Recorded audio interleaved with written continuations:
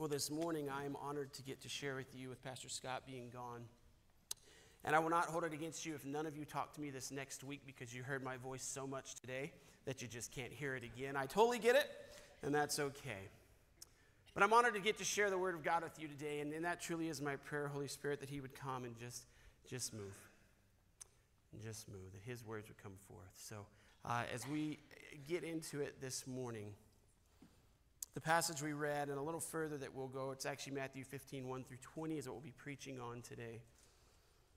And as we look at this passage, we see Jesus speaking boldly to teach and correct as He challenges these Pharisees, and we saw that in what we read today, on their traditions and the weight that they give them.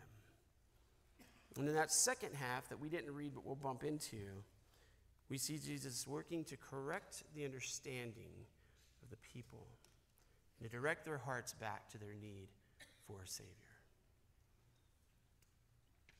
It's a great passage, so let's dive right in. So if you got your Bibles with me, we're going to start just with the first two verses. Matthew 15, 1 and 2. It says, "Then the Pharisees and the scribes came to Jesus from Jerusalem and said, 'Why do your disciples break the tradition of the elders? For they do not wash their hands when they eat.'" And as we jump into this, we see them talking about the traditions of the elders. And so for just a moment, I want us to talk about this idea of traditions and what that really is, what that looks like, what that means. Because traditions aren't necessarily bad. We all have traditions in our lives, within our families, and things that we celebrate, be it within our family, within our own life, perhaps even within our jobs. As a matter of fact, the teacher in me is coming out for just a minute. Why don't you turn to your neighbor and share with them just a moment, maybe a tradition or two that you have within your family and kind of what that makes you think about. All right, I'll give you guys 30 seconds. One or two things.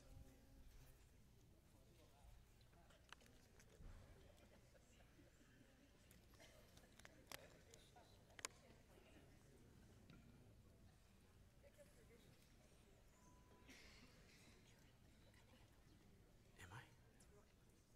Okay.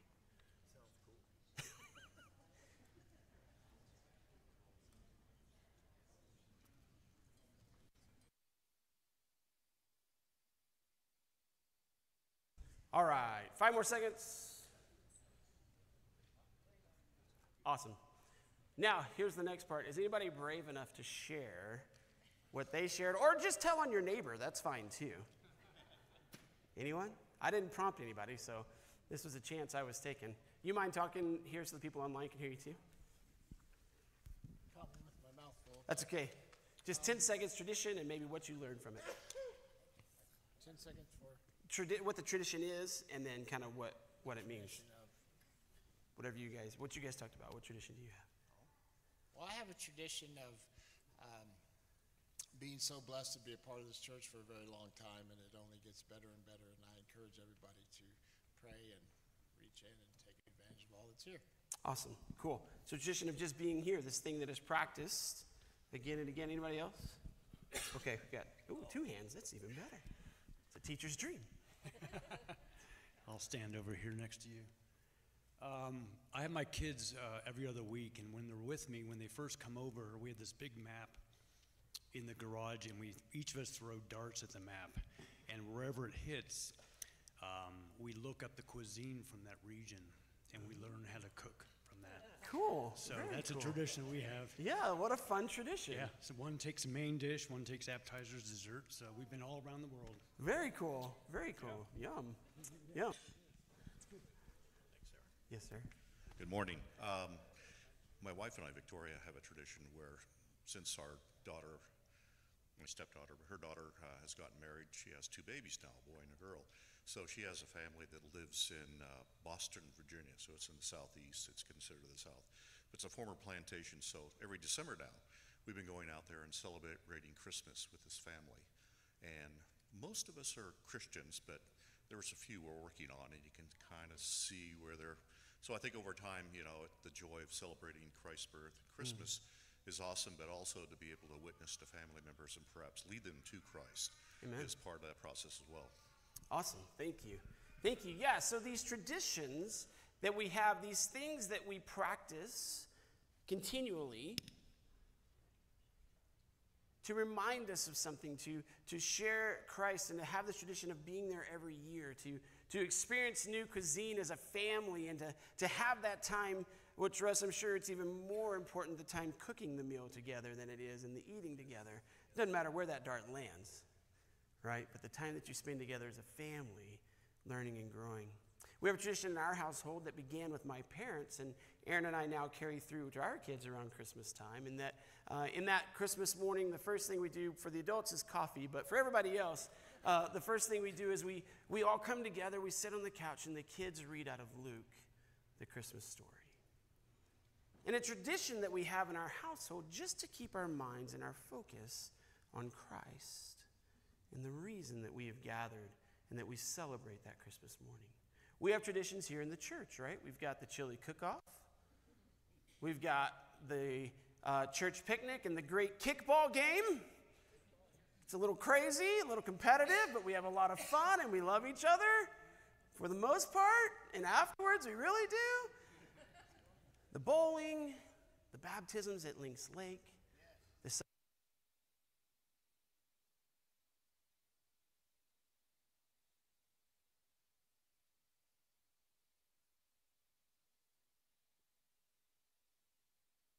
That's okay. Well, that was weird. We'll leave that right there just in case. So we have these traditions, right? These things that we hold on to, these things that, and they serve a purpose in our lives. They serve a purpose to bring us back to family, to worship together, to remind us and to keep our focus on particular things. And as I think about traditions, and as I was thinking about as they shared the tradition of the elders, and we're going to come into that a little bit more, something you guys probably don't know about me is that I love musicals.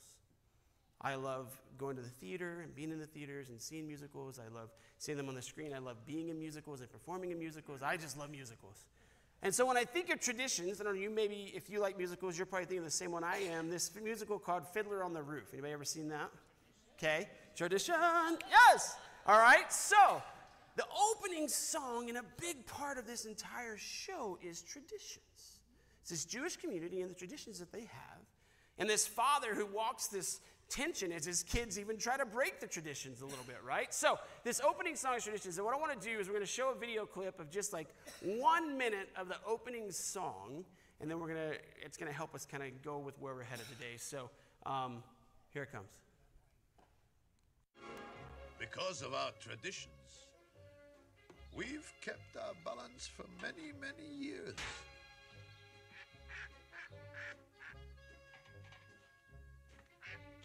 Here in Anatevka, we have traditions for everything.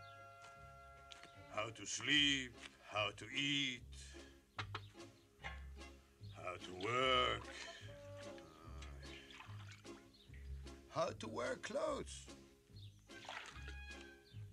For instance, we always keep our heads covered and always wear a little prayer shawl. This shows our constant devotion to God. You may ask, how did this tradition get started? I'll tell you. I don't know. But it's a tradition. And because of our traditions, every one of us knows who he is and what God expects him to do. So that's Tevye, and as he gets us started into the show, in this great song of tradition, it's a really fun piece if you ever watch it. But did you catch that last part? Because of our traditions, everyone knows who he is and what God expects him to do. Everyone knows who he is and what God expects him to do. And this brings us back now to where we find Jesus and the elders as they've come to him and they've said, why don't your disciples follow the tradition of the elders? They don't wash their hands before they eat. begin to ponder a moment this idea of traditions and what does that mean? Because you see, just in the words of Tevye, of what God expects us to do, they have taken this tradition of the elders and they have elevated it to a place of doctrine. A tradition turned into a piece of law. And this is where Jesus comes back to them. Because you see, the tradition of the elders, how that came about was throughout history and throughout time in the oral tradition, different rabbis, different religious leaders would institute traditions to try and help protect the laws and the commandments that God had put there, right? We think about the Sabbath laws, right? There's lots of Sabbath laws and what constitutes work and what that means. You know, if there's something on your hand, if you hit it more than 3 times, it's work. If you walk further than a Sabbath journey, which is about 3/4 of a mile, it was considered work. Now, the heart behind that was God has given us a commandment, and we want to make sure that we're not breaking that. So we're going to put these rules into place, or these traditions into place that begin to become elevated into doctrine. And that's where we find ourselves with the washing of the hands. The washing of the hands was actually a command God gave only to the priests in Exodus 30, that they were to wash their hands and their feet before they went into the tent of meeting, came near the altar, or offered a sacrifice. Now, to better understand this and where they're coming from, though, think just a moment for the Jewish understanding of being unclean in this idea. Because the understanding was that unclean was kind of contagious. Okay? If you touched something that was unclean, then your hand was unclean. And so as you went throughout the day, there was most definitely, or at least most likely, a high probability, it's going to probably happen, that you would touch something that was unclean. And the idea was, if I touched something that was unclean and I then came to the table to eat the bread and I touched the bread, that now then became unclean. And then I ate the bread, then I now became unclean. And so this is a tradition of the elders that they said not only the priest, but everybody needs to have this a ceremonial hand washing that wasn't about removing dirt. You know, growing up or even now, kids come in and like, go wash your hands. You see yourself? You're filthy, right? And they go in and 6 pounds of dirt come off their hands and the sink is black and the soap and it's everywhere. But our hands are clean for dinner, right? That's not what this was about. Matter of fact, soap was not even a part of the ritual. The cleansing was they would take an amount of water and starting always washing the dominant hand first, whether that was the right hand or the left hand, and allowing the water to come down just past the wrist, 2 to 3 times that they would pour the water over. And then as they finished washing their hands, there was a blessing that was recited, and then you went straight from there to the table to make sure you didn't touch anything else prior to arriving for the blessing of the meal. And now the Pharisees have come to this place because they're trying to actually discredit Jesus as a religious leader. They're not happy with what he's teaching and what he's doing. And so they see this as their opportunity to discredit him, because if his disciples are not participating in this ritual, participating in this tradition of the elders, then he as their leader, as their rabbi, must be teaching them to break traditions.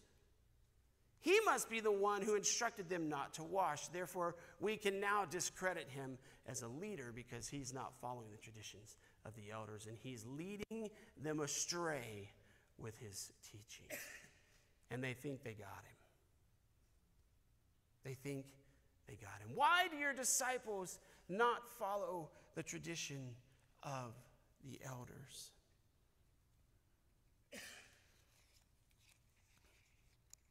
And again, as we think of Tevye, the problem here is that it had been elevated to a place of law, not tradition. Matter of fact, one leader went so far as to say, if you don't wash your hands prior to the meal, it's the same as being with a prostitute. If you don't wash your hands before the meal, it is punishable by death. If you speak poorly against this tradition, then you could be uprooted from the earth.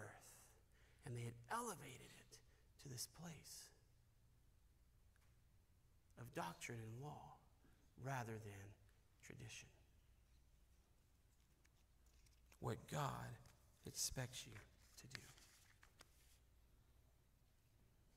Now, as we think about this for ourselves, traditions in worship are a part, right? We have traditions in our worship. We have some traditions even here, not to mention the ones that we talked about earlier, but even just kind of how we run our service, right?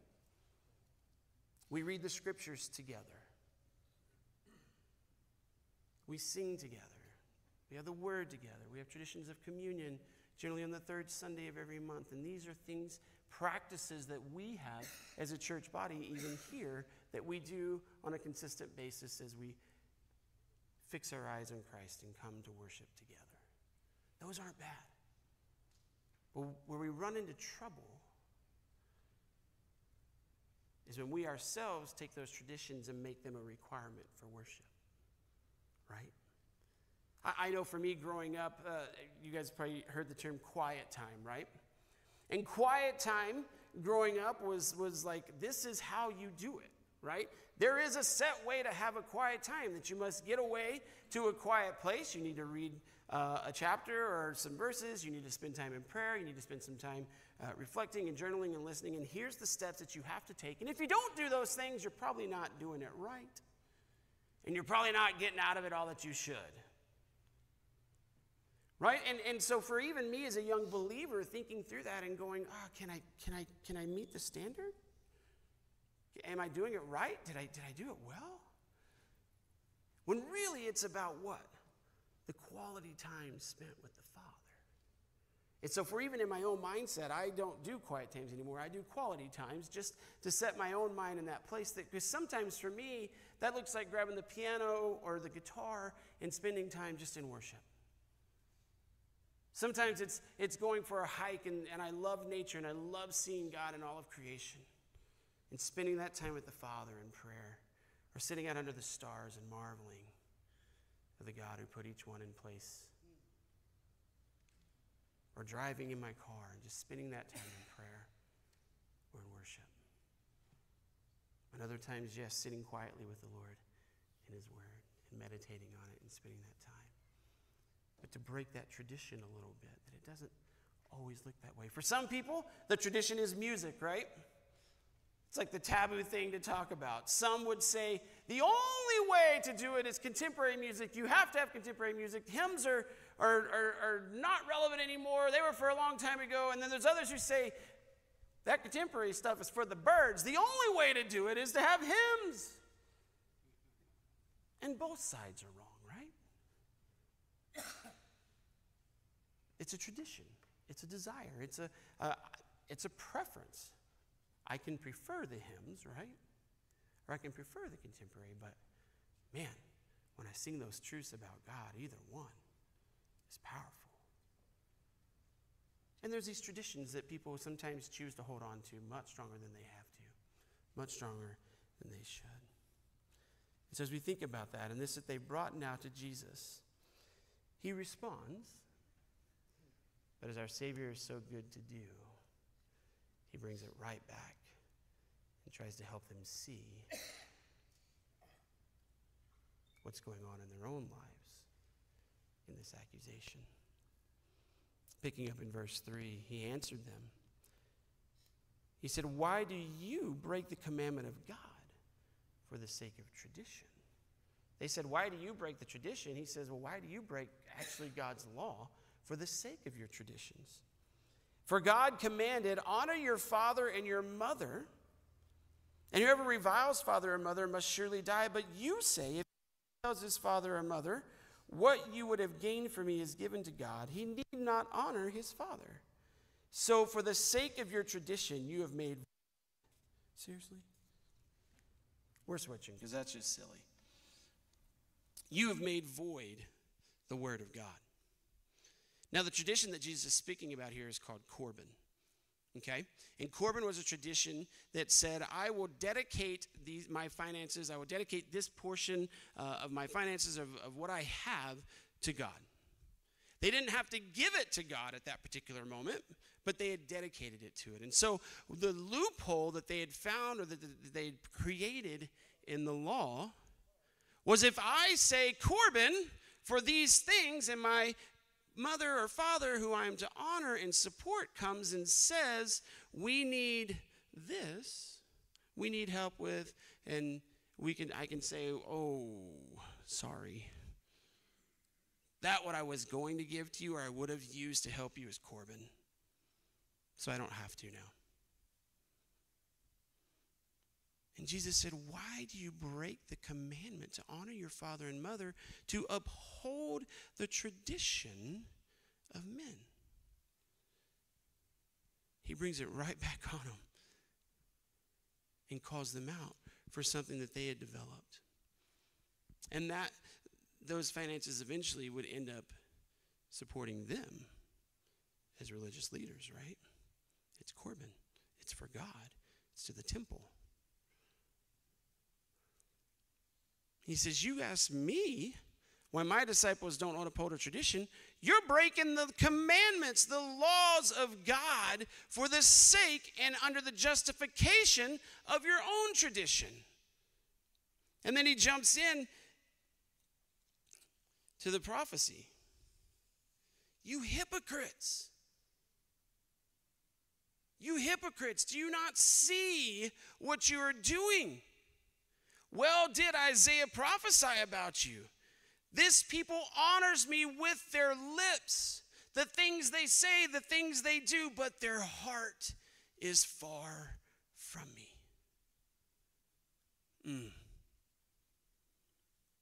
In vain do they worship me, teaching as doctrines the commandments of men. Could you imagine being one of those Pharisees in that moment? You say spiritual things, you follow your traditions, and on the outside you look holy, set apart. But your heart is far from God. Your worship's in vain because you're teaching man's ideas and commandments.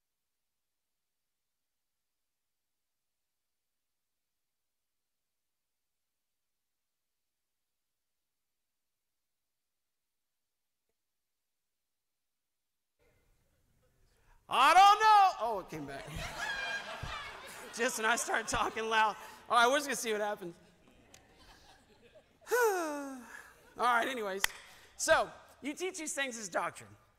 Let's move on because this may not last. This thing may not last very long. Okay, so then, now Jesus, knowing that there are others here seeing and hearing this interaction and wondering about this, turns to the people. Picking up in verse 10, it says, and he called the people to him and said to them, hear this and understand. It is not what goes into the mouth that defiles a person, but what comes out of the mouth. This defiles a person. And we're going to come back to this in just a minute when we get to verse 12 and the disciples ask for clarification. But he puts that out there for the people after what they've just heard. And this idea of not washing their hands and these traditions and things. And he puts it out there for them to consider. And then he says, think about this. It's not the physical. It's not the things that you put into your mouth that defile you, but the things that come out. Ponder it. And he leaves it there with the people.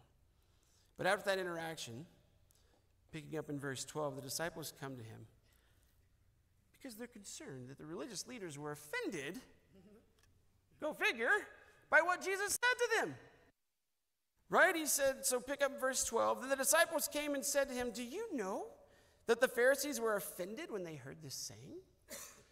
And he answered them, every plant that my heavenly Father has not planted will be rooted up. Let them alone. They are blind guides. And if the blind lead the blind, both will fall into a pit. As I read this answer and think about it, I get this feeling of Jesus saying, good, let them be offended. Because they're wrong. He says it way better than that. And then he says, every plant not planted by God will be uprooted. In other words, these things that the Pharisees are treating as God's law, these things that they're holding up in this place that God has not put there will be removed. And leave them alone because they're spiritually blind. They're missing the point. Let's offend the sin in their life so they can evaluate it. and see their need for a Savior. When the blind who are guiding and they are blind to God's truth, their spiritual eyes don't work. Something's got to snap them out of it, hopefully. And when I think about the Pharisees being offended at Jesus' response, my heart actually breaks for those Pharisees. It breaks for those Pharisees that they are so entrenched, so focused, so worried on these things they've been taught to uphold that they miss the Savior standing right in front of them and the Word of God being spoken. But I begin to think for a moment about being offended and about offenses. It's never fun, but it can often be profitable. And just ponder with me for a moment on the idea of offense. Ponder with me on a moment on the idea of being offended. Those Pharisees were there and they were offended by what was said. And when you are offended, if you will take a moment to think, why was I offended by that? What is it that rose up those emotions within me for the Pharisees to take a moment and to ponder what was being said? And we ourselves can do the same. And perhaps when we are offended, we look at it and we say, you know what? I was offended because that was in direct defiance to God's word and truth. And so I'm going to remain offended and I'm going to stand for his truth. But at the same time, I may look at it and say, I was offended because it actually came against me. I was offended because it came against an idea that I had or a tradition that I want to keep, or perhaps a sin that has crept in.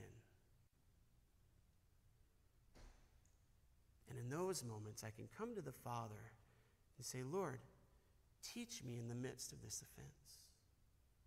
Help me to learn and to grow. Show me what you are doing with this. And if it needs to be removed, remove it. And if there needs to be forgiveness, let me give it or let me receive it. And Holy Spirit, come and fill that with your presence and with the truth of God. Offense and being offended is not necessarily a bad thing. Good. Let them be offended. Offend the sin within them. Those Pharisees might open their eyes to the truth.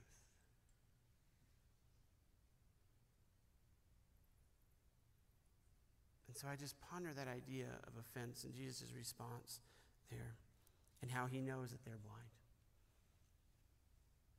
Because in their offense, they never looked beyond their traditions.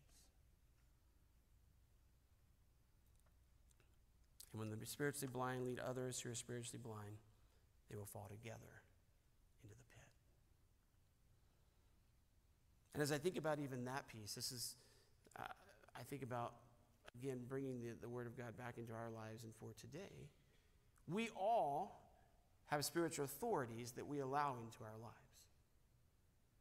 Be it the church that you attend, the sermons that you hear, the podcasts that you like to listen to, the devotion that you like to read, whatever that might be.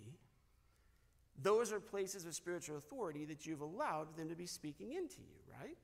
Declaring the Word of God. And so I want to encourage you and myself too, that we bring all of those spiritual authorities back to the Word of God. And that we compare them and we reconcile them to the Word of God. And if they are not proclaiming His truth,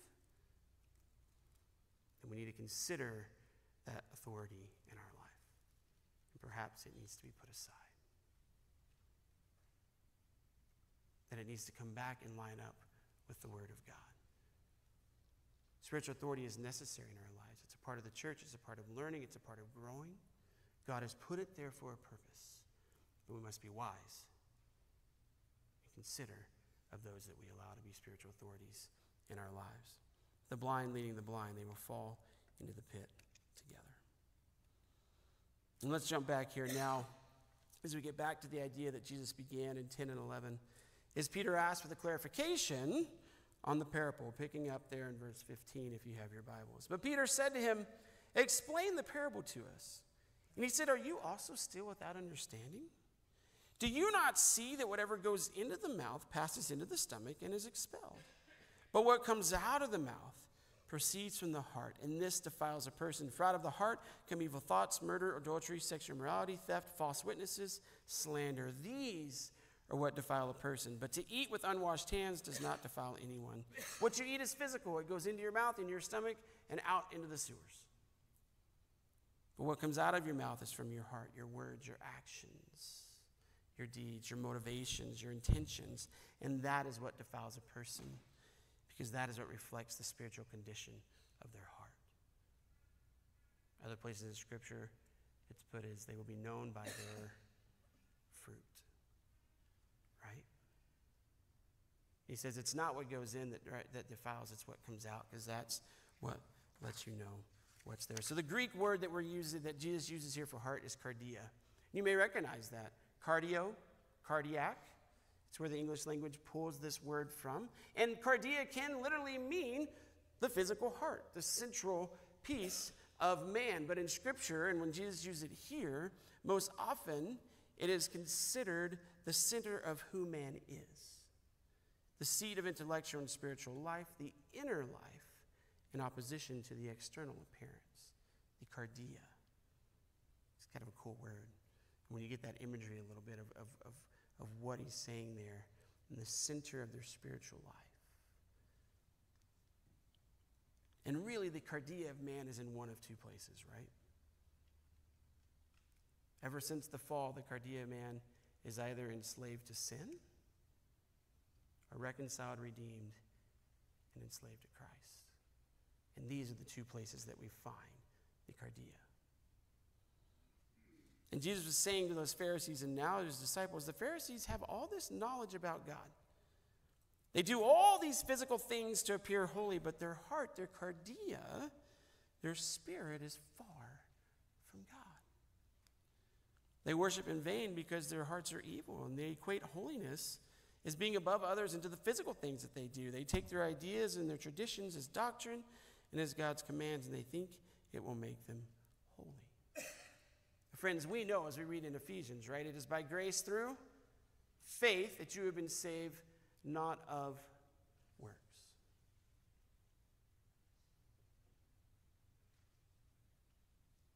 Not by the works that are being done, but by the work that has been done through Jesus Christ on the cross. 2 Corinthians 5:17, right? Therefore, if anyone is in Christ, he is a new creation. That's right. The old passed away, behold, the new has come. All this from God, who through Christ reconciled us to himself and gave us the ministry of reconciliation. We think about that, a new creation. Does that mean when I accept Jesus Christ, I'm 6 inches taller, 50 pounds lighter, and I have blonde hair? No. Not this physical new creation, but a new cardia.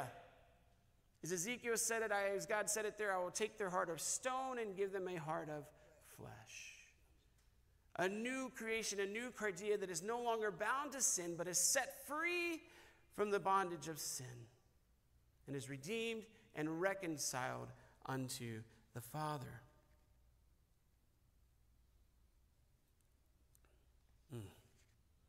And I've talked about it before, and so forgive me if you're like, Rosberg, you talk about this all the time, but I think about it a lot, particularly as I work with kids and in discipleship and educating them and trying to, what we say, nurture their loves. What is it they truly love? What is it that they truly hold to and they value? And that's what we call the 18-inch gap. The 18-inch gap is one of the smallest gaps, but one of the most difficult in all of eternity, in all of history, to bridge. And that 18-inch gap is the gap from your head to your heart. To take that which is known, the knowledge, the understanding, and turn it into belief. To turn it into what will change. To take it from the head to the cardia. That 18-inch gap is so difficult to bridge sometimes. For these Pharisees, they knew the Word of God. They knew the commandments. They knew the traditions of the elders. They knew the law. But this gap was so big. It was so big. For many, too big. for it to move from knowledge and into belief. And perhaps that's where you are today. Been in church and know the Bible, know theology, know the story. Someone starts it, I can finish it. My parents brought me there. I'm here now. My wife brings me. But you've actually never believed it. Never allow God's word to penetrate and reveal your need for a Savior. To let you see into the cardia. That it's not what you know, but who you know in Jesus Christ. Maybe it's the first time you've ever heard any of this. That there's a Savior Jesus who died on the cross for you so that you can be set free. Set free from the bondage of sin and be right with God and have a life filled with His hope and promises in good and bad times. Have a place with Him in eternity. Maybe you're a believer today. And God has been revealing some things and giving you knowledge of some things in your life that He is working on. He's offended some things that have crept into your life. Because though we are free from the bondage of sin, we are not immune. Right? And perhaps God has been working on something in you. And we've been slow to surrender. Slow to allow that gap to be bridged. Repenting of a sin, forgiving someone, being obedient to a difficult call that He's put in your life. Wherever you find yourself, allow the Father today to help you to bridge that gap. And to give Him your cardia this morning. So as we conclude, let's remember these things. Traditions can be good. Can be valuable and something that helps us to keep our focus where it needs to be. But when we elevate them to that place of doctrine or law, that's where we get into trouble. If God is working to offend something in us that He is working to uproot in our lives, let us reflect on that and allow Him to do the work and submit ourselves to the work that He's doing. And let us remember our Savior Jesus and His sacrifice on the cross for our sins.